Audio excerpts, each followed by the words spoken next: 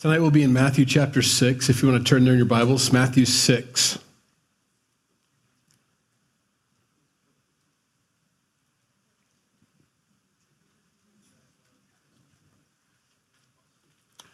Let's pray. Lord, we come together to you in prayer and ask for you to bless your word. As we read it and study it, we pray that you give us everything you have.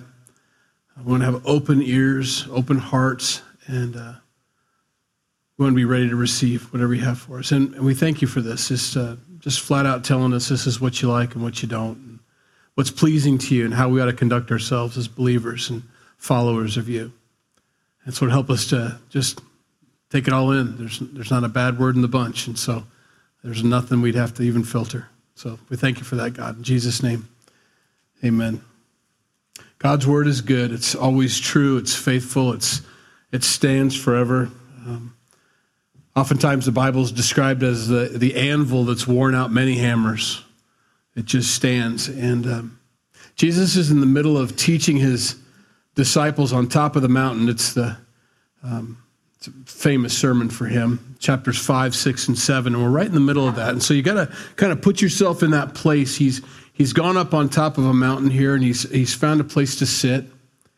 And his disciples have all gathered around him just to get away, and to listen and just to sit at his feet and hear what he has to say. Now, they probably didn't have the full gravity of the situation in front of them. They didn't realize that it was actually the Son of God, that it was actually God come in the flesh, sitting there teaching them, the creator of the universe, the one that knit them together in their mother's womb, sitting there and explaining to them the things that were pleasing to him and the things he'd like to see from them.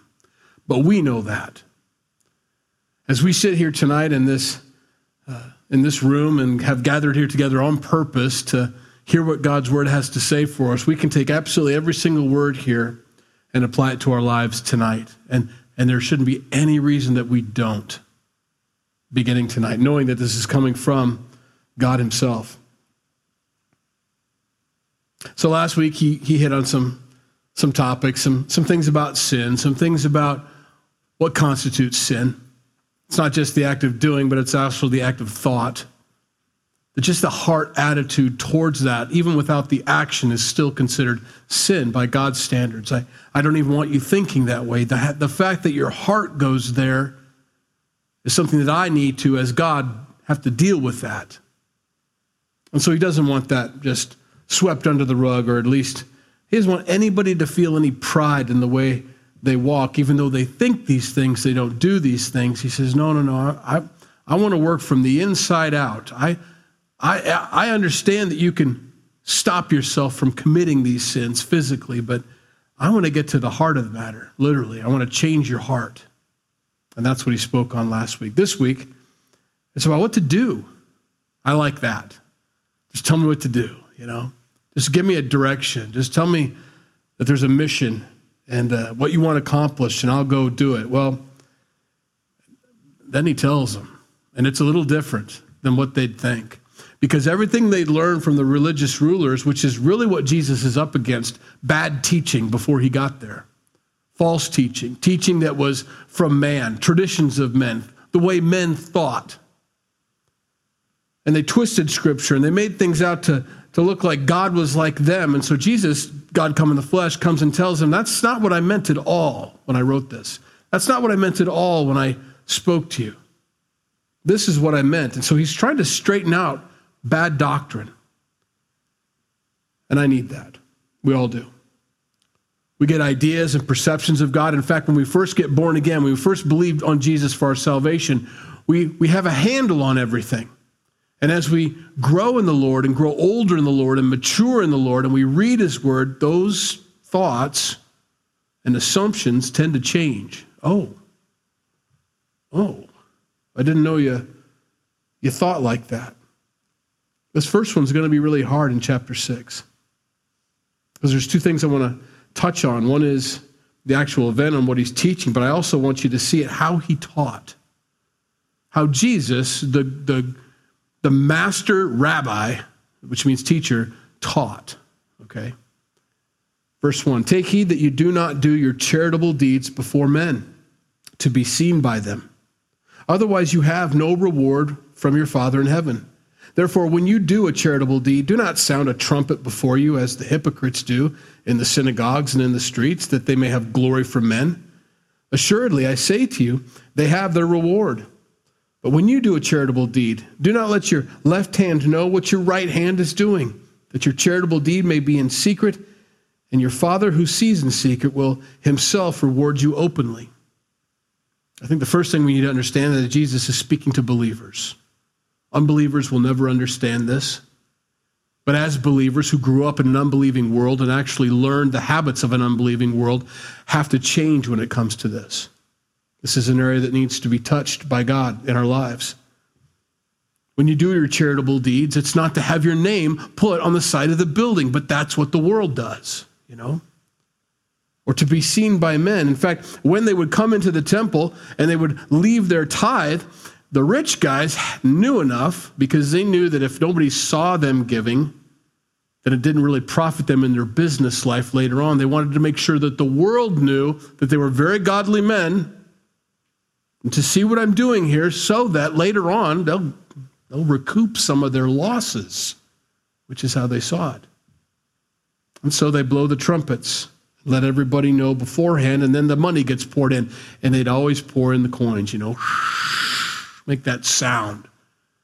Oh, that guy, that was a bucket full there. Even though they're pennies, or whatever, but it's a bucket full of money. It sounded like a lot of money to me. Good for him. Who was that? Who was that guy? Oh, it's Bob. He owns the rug shop, Buy my rugs from him. That's a hypocrite. You're a hypocrite, he says. Don't do that. Do it so that your left hand doesn't even know what your right hand's doing. Now, that's impossible, but you get the idea. Jesus was really funny when he taught, You could just see him. He liked to say, behold the sower, or, hey, Peter, go fishing and grab a fish, and inside the mouth you're going to find a coin. That's how you're going to pay your tax. He's very, flamboyant that way when it came to teaching. He really wanted to drive the point home. Whose image is on this coin? If it's Caesar's, then render unto Caesar what's Caesar's. He liked doing that. So you can see him sitting there probably say, don't let your left hand know what your right hand's doing, acting it out. And the crowd kind of saying, well, I get it. Do it secretly. Now, in Matthew chapter 5, verse 16, we have the exact opposite. That was just last week. He said this about giving or doing your works. He said, let your light so shine before men that they may see your good works and glorify your Father in heaven. So which is it, Jesus? It's the same teaching. He literally says, I want you to do it in such a way that men can give glory to God when you do your good works. Later on, don't let anybody know what you're doing when you do your good works. Wait a minute. It's simple. We don't have to get too caught up in it. Let me read the very first line to you of tonight's teaching. Take heed that you do not do your charitable deeds before men to be seen by them. You can still do your charitable deeds before men, just don't do it to be seen by them. That's the difference. Sometimes you can't help it. Sometimes you've got to do something and someone's going to catch you doing it, but you can't not do it because you're afraid someone's going to see you. I think you do your best to make sure that you don't get your kudos from men, your pats on the back, because Jesus says clearly that's all you're going to get for that act. There's no points in heaven for that one. You've got your reward. But if you do it in such a way that it's not to be seen by men, then you're going to have a reward from your Father in heaven. And that's the key. He's got to be your Father for this stuff to apply. You have to have a daughter-father relationship or a son-father relationship with God. That's how this stuff works. Now, he calls them hypocrites. Mark chapter 12, verse 41 says this. Now Jesus sat opposite the treasury and saw how the people put money into the treasury. This is that tithe thing I was talking about where the rich men would blow trumpets and pour their buckets of coins in. And many who were rich put in much. So all of his guys are watching. Then one poor widow came and threw in 2 mites, which makes a quadrans, which is nothing. It's like a little coin. So he called his disciples to himself and said to them, assuredly, I say to you that this poor widow has put in more than all those who have given to the treasury. For they all put it out of their abundance, but she out of her poverty put in all that she had, her whole livelihood. I love that story. It's one of my favorites because she has no idea that the creator of the universe was watching her. And you know how meek and humble you would be knowing that culturally speaking, the guys pouring in the buckets were the big boys and you were in the way as a widow with a couple mites. So you just kind of put your stuff in and get out of the way for the next guy with buckets. You kind of knew that. You were treated like that. Those guys got the best seats in the synagogue. You with the 2 mites, widow over there against the wall. These guys paid for these seats, you know. And to have the creator of the universe be watching and saying, ooh, did you guys see that? That was amazing. Like, who, what? What are you talking about? That woman with the 2 mites. That was everything she had. Now, how does he know that? Because he's the creator of the universe. Of course he knows that. But nobody else knew that. Nobody else knows the heart. Nor did she make it a point to let everybody know, I'm giving all that I have left. You know? She just did what she did because it was pure of heart. And Jesus notices that. He loves pure of heart. You can do your stuff in front of men. In fact, do it. Be a light into this world, but not to be seen or not to crave that glory and take it from God. Well, how do you do that? It's a heart issue. You can't. There's no physical way to do chapter 6 and 5 in such a way that your flesh doesn't get in the way. Your flesh has to be dealt with or you cannot accomplish this. He is giving an impossible task. I want you to give in such a way that everybody sees you, but you take none of the glory. I mean, I'll try, but it's hard. You drop it in. Hey, that was a lot of money. I'm so glad you helped those people out. Thank you. Thank you. Oh, wait, shoot. How do you do it? Got to have a new heart. You've got to be born again. You've got to have Christ to give you that heart to where it's like, whatever, Now, the second thing let me do this other cross-reference. 2 Corinthians chapter 9, verse 6. Paul writing to the Corinthian church, but this I say, he who sows sparingly will also reap sparingly. He who sows bountifully will also reap bountifully. So let each one give as he purposes in his heart, not grudgingly or of necessity, for God loves a cheerful giver. God is able to make all grace abound towards you, that you always have all sufficiency in all things, may have an abundance in every good work. As it is written, now listen, here's the point of this, why I'm doing this cross-reference, as he just said, your reward is from God. This is that reward. This is how it works. It's almost mechanical. I mean, it's not, but it's almost a law. You do this with a cheerful heart, and God knows all that you're doing. He doesn't need to be explained to, nobody else to see it. He doesn't need a trumpet. He's watching. Verse 9, as it is written, he has dispersed abroad. He has given to the poor. His righteousness endures forever. Now, may he who supplies seed to the sower, in other words, the one sowing this wonderful good deed in somebody else's life, you know where that seed came from. It came from God. The fact that you have any money in your wallet came from the Lord anyway, so it's really hard to be prideful. Say, hey, here you go, Well, Jesus was doing that to you earlier, and that's why you're able to take that and do that. That's, So you can't take credit, you can't take glory, or you shouldn't. You're passing it on. Now, he who supplies seed to the sower and bread for food, the supply and multiply the seed you have sown and increase the fruits of your righteousness, while you are enriched in everything for all liberality, which causes thanksgiving through us to God. For the administration of this service, this act of giving, this ability to worship by giving and being a blessing to other people, not only supplies the needs of the saints, but also is abounding through many thanksgivings to God. While through the proof of this ministry, they glorify God for the obedience of your confession to the gospel of Christ, and for your liberal sharing with them and all men, and by their prayer for you who long for you because of the exceeding grace of God in you, thanks be to God for his indescribable gift. Just explains it to us. This is what we do. God says, I've got a lot of poor people on the earth, and I've got a lot of money. Now, I want to give it to them, but I want to give it to them through you. So here's all I have. Now let's see what happens. And those that do it and are obedient and are a hose and not a dammed up well or a pond, and don't let the water come back out. It just flows, and they're all, thank you, God. That was just the right timing. Thank you for that. It's working, Imagine God's monetary system like the hydraulic system that we have in this world. You got the clouds that come and they rain on everything. But some of that rain finds its way to the streams and it finds its way to the ocean and it evaporates back up into the clouds and it goes like that. And that is the idea. It's just supposed to be a flow. It's supposed to be, that's a healthy Christian. It's hard to talk about money without having people, especially at church, because it's been taught it's just bad doctrine out there about giving. Giving is worship. The same thing he says here about doing these things in secret, he's going to move right on into prayer. The way you pray is worship. The way you give is worship. The way you do good works or charitable deeds for other people is an act of worship to God.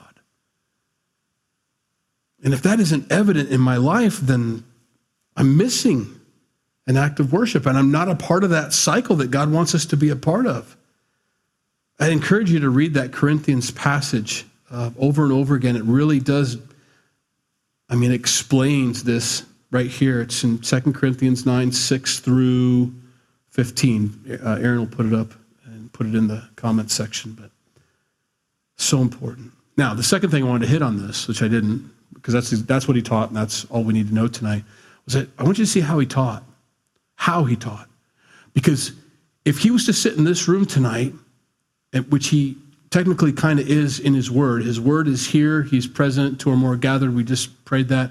He's here and he's teaching us his word. This shouldn't offend anybody, but he's pretty rough. I don't know who's in the crowd sitting around him on top of this mountain, but it could be some of the hypocrites. Some of the people that used to blow the trumpet. That's embarrassing. What if, culturally speaking, you were the guy who would do that because that's what you've always done your whole life? We do that. You blow the trumpet. Dad blew the trumpet. I blow the trumpet when I tithe. And then I'm teaching my kids to blow the trumpet when they tithe. And they pour the money in and everybody cheers and we all walk into church. That's just what we do. Not even knowing that that's inappropriate or wrong or offensive to God or makes anybody else feel bad. It's just kind of how we worship. We've always done that, right? And so you're sitting in this crowd because you wanted the Messiah like everybody else, and you're sitting there and you go, man, his teachings are great, aren't they? These are the best ever. I've never been so, just amazing. I just love listening to him. I'm going to follow him around. He's getting in a boat. I'm going to run around the lake and catch him on the other side. They would do that. These disciples were just amazing and loved him. But imagine you're the guy sitting there and all of a sudden this teaching comes up. And you know that you're sitting around your buddies and all the buddies who don't have that money and don't blow the trumpet because they only put in a couple bits. And then those hypocrites who blow the trumpet and you get a couple elbows in your ribs. Now you have a choice to make. I've loved the teaching. I've loved the teaching up until it touched me right where it hurts. A moment that needs to be changed in my life. And something that's embarrassing. I can't believe they said that out loud. I can't believe that was so pointed. I can't believe he was so rough. I can't believe he actually called me a hypocrite in front of everybody. And he didn't. He was just describing the act and the shoe fit. And that's offensive when the shoe fits when we're going in God's word. So Bob has a choice. Does he continue listening to the teachings of Jesus, or does he walk away offended because the word of God touched him in such a way that the shoe fit? I don't want to go to church and make sure the shoe never fits me. I don't want to sit there and move from church to church. Whenever the shoe fits, I find another fellowship or I find another teacher because that guy was too offensive and he was too rough and I don't know, terrible. No. This is what we want. We get into God's word together and we study it because we want to know where we're off. Because we don't know until he tells us that we're off. And if I'm off, I'm off. If I'm humble, then I accept that. If I'm prideful, I cancel Jesus, We have to be careful that when we come to the word of God, that we let God's word judge us and that we're not a judge of God's word. Always, always, always. Verse 5. Moving on to prayer. when you pray, you shall not be like the hypocrites, for they love to pray standing in the synagogues and on the corners of the streets, that they may be seen by men. Assuredly, I say to you, they have their reward. But you, when you pray, go into your room. And when you have shut your door, pray to your Father who is in the secret place, and your Father who sees in secret will reward you openly. There's another guy in the crowd who just thought that's what you do. That's how you show piety. Is you stand in the corner and you pray out loud because you're not ashamed to pray out loud. I'm going to pray out loud. I'm going to pray. And all of a sudden he starts to, you don't be, that's me.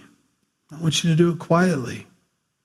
There's nothing wrong with praying out loud. It's just doing it to be seen, doing it to be better than other people, doing it to make yourself puffed up in their eyes, inflated, He says, I don't want you to do that. So when you pray, he says, do not use vain repetitions as the heathens do. In other words, those repetitive prayers. I'm not going to give you an example, but we all know there are many examples out there of repetitive prayers in churches. Now, that isn't to, because you know what it's like when you first start praying out loud, and if you haven't prayed out loud, you'll do this, and it's normal, everybody does it. And you'll say, Father God, and I just, Father God, my Father God, and I don't know, Father God, I just think this other thing, Father God. And that's not how you talk to somebody. Can you imagine that? Sam, and then the other day, Sam, I was over there at your house, Sam, and I was in the car, Sam, and then Sam, I tell you what, Sam, okay, But you do that because you're nervous and you're out loud and other people are listening, so you're careful. And God, that's not what he's talking about. He's talking about if I do this enough times, if I repeat this enough times, it'll be true. It'll happen. Or God will be pleased. He says very clearly, when you pray, do not use vain repetitions as heathens do, for they think that they will be heard for their many words. Not true. He says, therefore, do not be like them, for your Father knows the things you have need of before you ask him. So pray in this manner. In other words, before I even open my mouth in prayer, God already knows my heart, my mind, and exactly what I'm going to say. He's that way. The only reason I pray or say things out loud, because that'll be the next question, then why do it at all if he's got it? Because prayer is for us to get lined up with him. Prayer changes us. So pray, yes, but pray this way, Jesus says, when you pray. And this is an example. This prayer we're about to read is an example of how to pray. It's not the prayer. This is not the Lord's Prayer. In fact, it's not at all. Later on, we have the Lord's Prayer where he actually prays to his Father in the garden. That's the Lord's Prayer because he prayed it. This is not it. He says, when you pray, pray like this. And it's short and it's sweet and it's to the point and it gives God all the room he needs to do whatever he wants to do. And it corrals me to do exactly what he wants me to do, you see. Our Father in heaven. So first of all, he's got to be your dad. He has to be. You have to have that relationship with him. Otherwise, it's falling on deaf ears. Our Father in heaven. Not my Father in heaven. Our Father in heaven. Hallowed or holy be your name. I pray that's hallowed in my life. Your kingdom come, your will be done on earth as it is in heaven. It's not sin to want heaven on earth. I'm not a kingdom now theology guy, nor should we be. We cannot establish God's kingdom so that he returns. A lot of people believe that. A lot of very famous people believe that in the Christian faith. That if we can just get things straightened out and legalized down here, then he can come. We establish his kingdom, and now he can sit on his throne. That's not what God's word tells us, but they believe that. But it doesn't also mean that I don't want God's will on earth. I want peace. I want orphanages no more because parents love their kids and want to raise them, there shouldn't be any women's shelters because men don't beat their wives anymore, kind of thing. I want that on earth, and I pray that way. I pray for the poor. We pray for these things. I want God. And so we're taught to do that. I pray that your will is done here on earth. Always. And we can't apologize for that. A lot of people don't want God's will done here on earth. Many, many, many people don't. And they'll make you feel like you're closed-minded for only wanting God's will done on earth. I am closed-minded when it comes to that. I only want God's will done on earth. Give us this day our daily bread, and forgive us our debts as we forgive our debtors. Another translation says sins. And I'll explain that here in a minute. It gets pretty serious, but just enough food for today. That's all I'm asking for. I just want to be able to eat today. And then would you forgive us our debts just like I forgive our debtors? Now, he's saying that because he knows how hard that is to pray. That would never come out of my mouth unless he had said that right there. I would have just left it with, forgive me my sins. I would never have added the way I forgive other people. But he adds that on there to obviously teach us something. I want you to forgive people just like I forgive you. And I'm going to forgive you just like you forgive other people. Oh. Oh. Now, if Jesus was sitting in this room, we'd all be on our faces right now because we love him. We think he's great. We love him so much. He loves us so much, right? And he is in this room. He tells us so. We just can't see him. If he was to sit here and say, I want you to forgive everybody that's ever hurt you like I've forgiven you, what would you do? Would you go screaming from the room, you know? This is what's pleasing to me. I want you to forgive everybody the same way I've forgiven you. And if you don't like it that way, how about I forgive you the way you've forgiven everybody else in your life? Ooh. That stings after, what? I've been saved 30 years now? That still stings after 30 years when I read that. I like to skip that sometimes. I don't know if I'll ever get good at that. I want to get good. I think I'm better at that. I don't have that yet. I'm better. I don't want to beat myself up too much, but I'm not there yet. And do not lead us into temptation, but deliver us from the evil one. For yours is the kingdom and the power and the glory forever. Amen. Short and sweet. There it is. Verse 14, he elaborates because he knows everybody's going, wait, what did you say about forgiveness? You could see the whole crowd going, say that again, that second part, stanza, whatever. For if you forgive men their trespasses, your heavenly Father will also forgive you. But if you do not forgive men their trespasses, neither will your Father in heaven, or Father, forgive you your trespasses. What? And that is the reaction it's supposed to have. He is teaching them a whole new level of walking with God. They knew a level of walking with God. They understood it. Some of them had even mastered that level of walking with God, the cultural expectations of what it looked like to be a faithful follower of the true and living God. We knew we're not like Hitler. They had a new name back. At least we're not like Caesar, or whatever they want. We're not like Nero. And that was their level, just like we say today, well, at least I'm not Hitler. Well, that's not the standard still. He just throws that out there. For if you forgive men their trespasses, your heavenly Father will also forgive you. But if you do not forgive men their trespasses, neither will your Father forgive your trespasses. There's no way to teach that and explain it away. It is what it is. Now, we have Scripture that tells us that my sins were paid for, past, present, and future.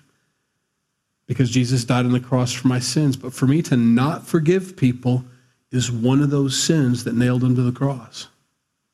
It's not okay. I remember when I first got saved, I was probably maybe a year old in the Lord, and the same guy that led me to the Lord, I asked him a question. We were studying this or something similar to this. And I'm doing gymnastics in my mind because that's what I do as a lawyer. In your mind, every one of us is a lawyer to some extent. We try to find loopholes.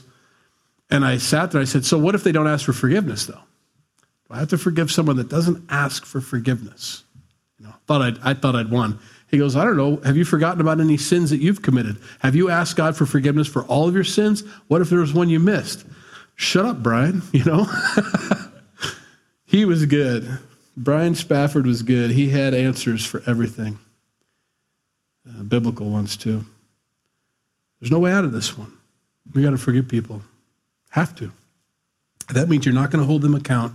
You're not going to seek retribution. You're going to forgive them. You're never going to bring it up again. You're not going to keep a list. You're not going to build up a case. You're going to let it go, and it's never coming up because you forgave them. Now, if they do something else, that's something else you have to forgive them for. But you cannot tie those two things together because that one is forgiven. You can never bring it back up again. Your marriage will be wonderful if you do that. Wonderful. Don't keep track.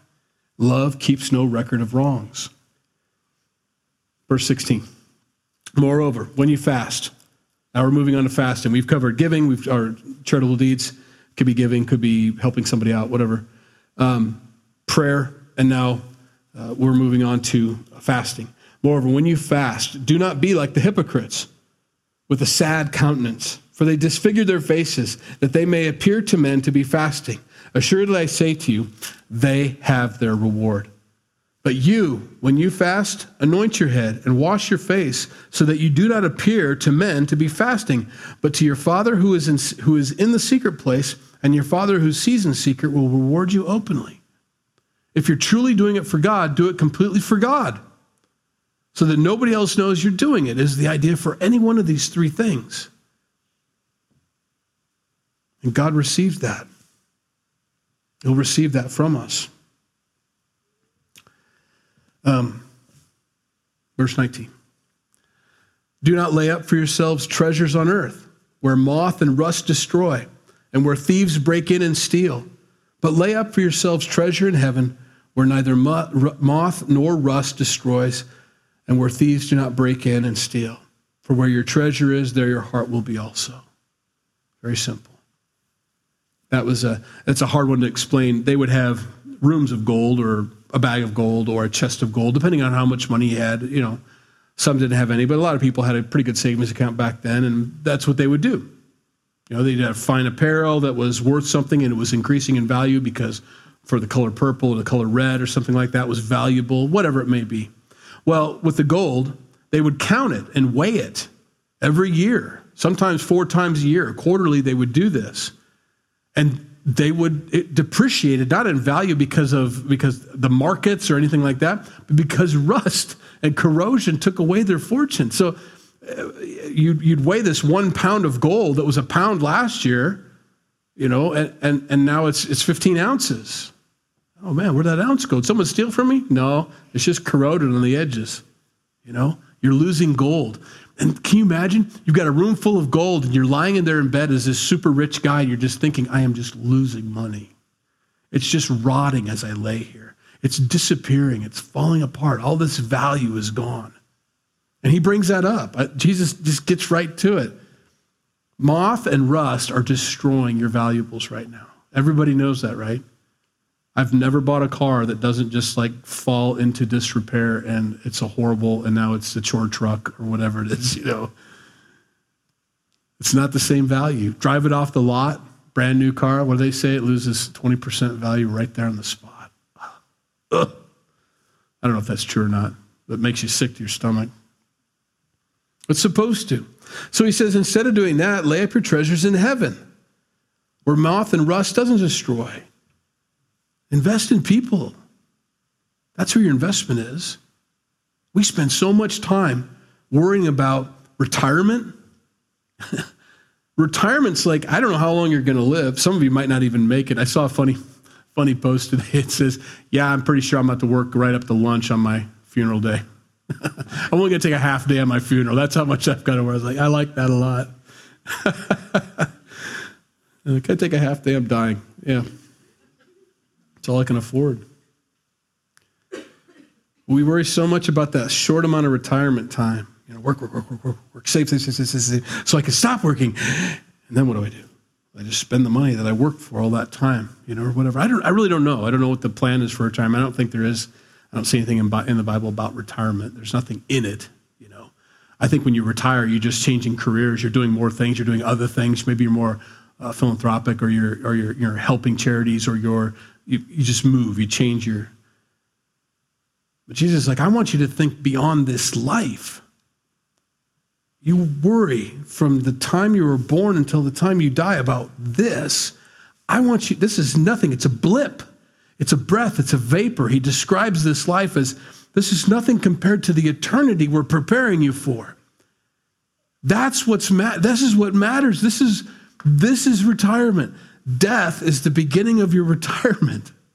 That's when you spend forever. You move into your mansion that I prepared for you. I come and bring you to that place. I'm taking care of you. You'll never have to hunger or thirst again. There's never going to be any more sorrow or death or crying or tears and nothing like that. It's retirement. It says, I want you to spend your life down here now planning for that. Not the 15 years you're going to have, getting more and more crippled up as you get older. Store your treasures there in heaven. And he is literally talking about finances. He's talking about make sure that you're not just storing it up in barns, and use it. Use that money, Use the things. Leave your kids an inheritance for sure. There's scriptural for that also, but spend it wisely. Use it for God.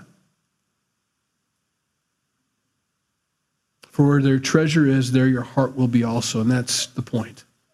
An inheritance, where's your heart? It's for the kids.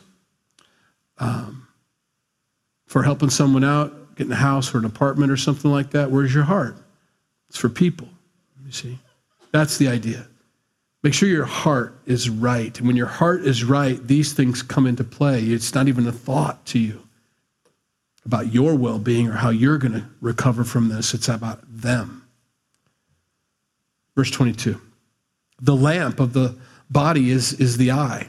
That's how we get all of our light into our body. If therefore your eye is good, your whole body will be full of light. In other words, if you can see, you don't have cataracts, you don't have, any kind of blindness or whatever, you can see and you can gain so much from that. It's truly a blessing and a privilege to be able to see. It's a wonderful thing God's given us. And it does supply us with all that light. But if your eye is bad, your whole body will be full of darkness. If therefore that light or the light that is in you is darkness, how great is that darkness? It's a little poetic, a little cryptic, but it's not very hard. Jesus often uses it as a metaphor. Blindness is a metaphor. Open the eyes of the blind, but he's talking about spiritual blindness. I've had relatives that have had cataracts. Maybe you've had cataracts before, and it's a cloudy film that begins to form over your lens, and they can clean that off in most cases or do a small surgery that makes it clear again like it's supposed to. Think of it like plastic that you leave out in the sun that kind of turns yellow. That's basically what happens to your lens. It gets kind of cloudy and you can't see as well. And that's what he's saying. And if that is left unattended, you will get darker and darker. And all of a sudden, you're not getting what you used to get. You're blind, basically. You can't receive that light anymore. It can't come into your eye. It can't explain things to you visually. That's what he's saying. Spiritually speaking, if you're blind, you're not getting it. You're so full of darkness that the way you remove that is being born again, to be spiritually awake, to no longer be spiritually blind, to have spiritual sight. And it changes everything when you look at the world through God's lens. And all of a sudden, everything makes sense. There's light, there's colors, there's eternity. I get it all. I can see the sin nature, and I can understand why Christ had to die, and everything begins to come into shape, and you have light in your life. But if you don't have that, and before you became born again, you were in darkness, none of it made sense to you. Why is the world like this? Why do people act like this? Why can't people just be nice? The humanists still believe that in our core we're good, and we just need to find that goodness and bring it out. That's not true. The Bible teaches the exact opposite of that. Within us, in our core, is a sin nature that has to be dealt with and can only be dealt with by Jesus Christ giving us a new heart. We need a transplant. It's corrupted.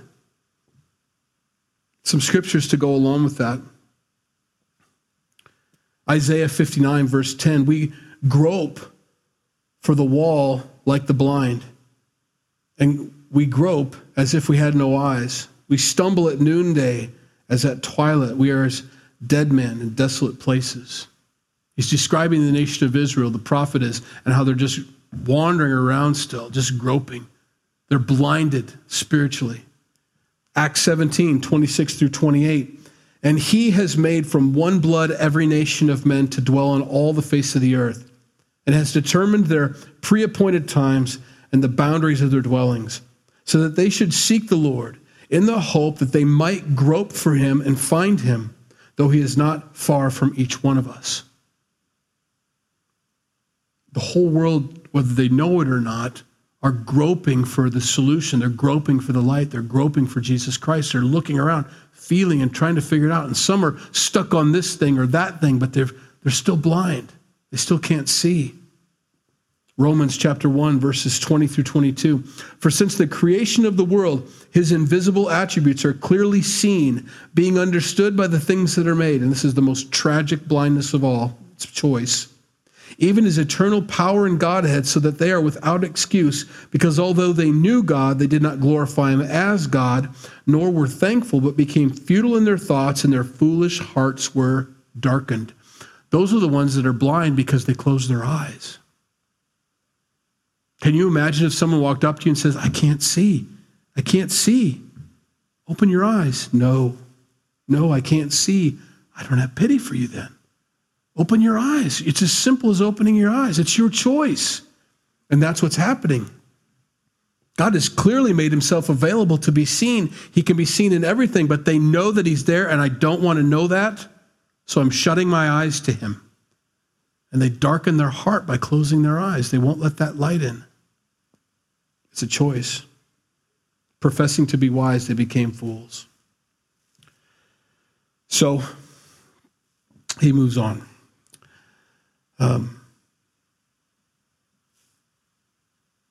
No one can serve two masters.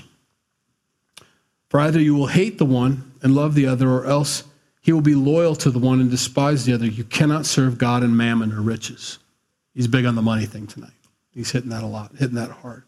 Because the rich folks of the day ruled. They were thought they were better. Everybody understood they were better because you wouldn't be poor if you were as great as he was, is the idea. So rich or poor, the rich were better. So if you were poor, that's how it was. He's saying you cannot serve two masters. Now, he's not saying I don't want you to be rich, because there's a lot of rich people that did a lot of good with their money. Nothing wrong with that. You can't serve riches. Many people try to serve God, but also serve their riches. And riches were never meant to be served. It's a very poor God. Our money is a very poor God. Our assets are very poor at helping us if we're serving them. But they can serve us, is the idea. That's all they're for. The assets that God has given to us are to serve us, not the other way around. They're used in our bidding. We serve God and we make our money or our assets serve us. You cannot serve both, he says. It's impossible. Verse 25, therefore I say to you, do not worry. And this is the big worry thing. He's telling them not to worry about your life, what you will eat or what you will drink, nor about your body, what you will put on. Is not life more than food, and the body more than clothing? Look at the birds of the air, for they neither sow nor reap nor gather into barns, yet your heavenly Father feeds them. Are you not of more value than they? Which of you by worrying can add 1 cubit to his stature? I mean, you can't get taller by worrying about being short. I worry about being short. I like to wear heels, see. So why do you worry about clothing? Consider the lilies of the field, how they grow. They neither toil nor spin. And yet I say to you that even Solomon in all of his glory was not arrayed like one of these. Now, if God so clothed the grass of the field, which today is and tomorrow is thrown into the oven, will he not much more clothe you, O you of little faith? I don't want you guys to worry about that. Everybody in that crowd worried about that stuff. Everybody sitting there worried about that stuff. Nobody stood up and said, I got that one down. Every one of them worried about, what am I going to eat? Where am I going to live? How's this going to go? What about my money? I don't know, but they're all worrying about this stuff. And he's trying to alleviate them of that burden that they're carrying by telling them that's a choice you're making. That's a decision you're doing in your own heart. You're choosing to worry about these things. I'm telling you, as God come in the flesh, Jesus says, you don't have to worry about those things, but you choose to worry about those things. But you don't have to. And so he tells them specifically, don't worry about those. Don't worry about your life. Don't worry about my life. Mm-mm. Don't worry about their food. Don't worry about my food. Don't worry about your drink. Don't worry about your clothing. I saw another article about a woman who wore the same dress for 100 days in a row. 100 days. She goes, you know what? My life didn't change a bit. I'm never buying clothes again. I thought that was funny. I was like, okay. I don't know that I wear it 100 days in a row, but good for you. She says, I want to see what happens to my life if I wear the same dress 100 days in a row. Am I going to be thought of less? Will I think of myself less? Will my job suffer? Will my family suffer? She just wore them 100 days in a row. She goes, I look like a cartoon character because I was wearing the same clothes every single day. And she goes, you know what? Nothing changed. Nothing changed. I was the same person. That's an epiphany for some people. And this is what Jesus is trying to bring them, trying to relieve you of these worldly, cultural things that have been put on you by everybody else around you. And you don't have to worry about that stuff. I want to take that from you. In Philippians chapter 4, verses 5 through 7. Let your gentleness be known to all men. The Lord is at hand. Be anxious for nothing, but in everything by prayer and supplication with thanksgiving, let your requests be made known to God. And the peace of God, which surpasses all understanding, will guard your hearts and minds through Christ Jesus. Be anxious for nothing. Proverbs 12, 24 through 26. The hand of the diligent will rule, but the lazy man will be put to forced labor. Anxiety in the heart of man causes depression, but a good word makes it glad. The righteous should choose his friends carefully, for the way of the wicked leads them astray. Now, I put all three of those together because sometimes Proverbs seems like a standalone card that have been all put together, you know. But I think the ones that bookend this, anxiety in the heart of man causes depression, but a good word makes it glad, the verse before and the verse after, I think really tie in.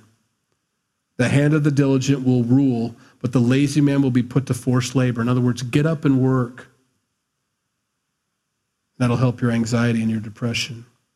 And then the verse afterwards, the righteous should choose his friends carefully, for the way of the wicked leads them astray. Stay away from those people, and that will help your anxiety.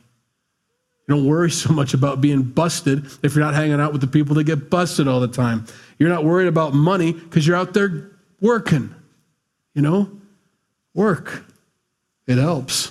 And finally, let's finish up. Therefore, do not worry, saying, what shall we eat? Or what shall we drink? Or what shall we wear? For after all these things the Gentiles seek. For your heavenly Father knows that you need all these things.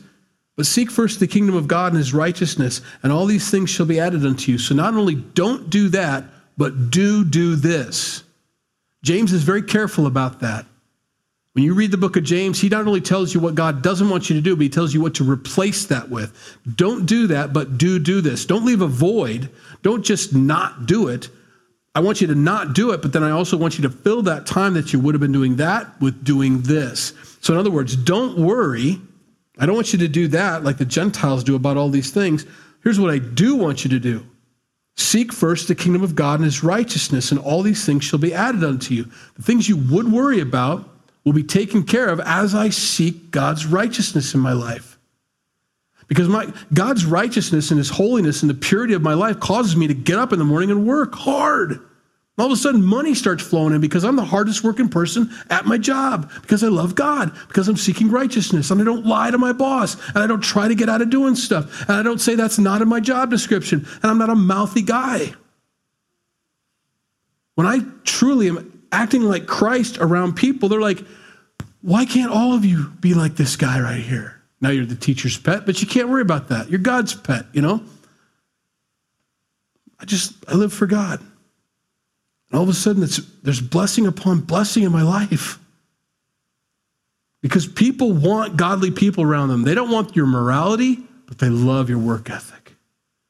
They love that you're not mouthy, that you're not prideful, that you're not ambitious in the sense that you try to step over other people, but you're humble and you receive instruction. And I can correct you without you giving me a funny face or calling me a name behind my back when I'm not around. I know you're not going to undermine me. I know you're not going to backbite me. You're great. I can use this. And all of a sudden, things start flowing when we seek his righteousness in our lives. So yeah, don't worry about those things, but do these things. Be godly. Therefore, do not worry about tomorrow, for tomorrow will worry about its own things. Sufficient for the day is its own trouble. You got enough going on today. Can't worry about the rest of it. Last cross-reference, and then we close. Proverbs 3, verses 1 through 10, I believe encapsulates everything we just studied. My son, do not forget my law, but let your heart keep my commands. For length of days and long life and peace they will add to you. Let not mercy and truth forsake you. Bind them around your neck. Write them on the tablet of your heart. And so find favor and high esteem in the sight of God and man. Trust in the Lord with all your heart and lean not on your own understanding. In all your ways acknowledge him, and he shall direct your paths. Do not be wise in your own eyes. Fear the Lord and depart from evil. It will be health to your flesh and strength to your bones. Honor the Lord with your possessions and with the first fruits of your increase. So your barns will be filled with plenty and your vats will overflow with new wine. It's exactly what we just studied.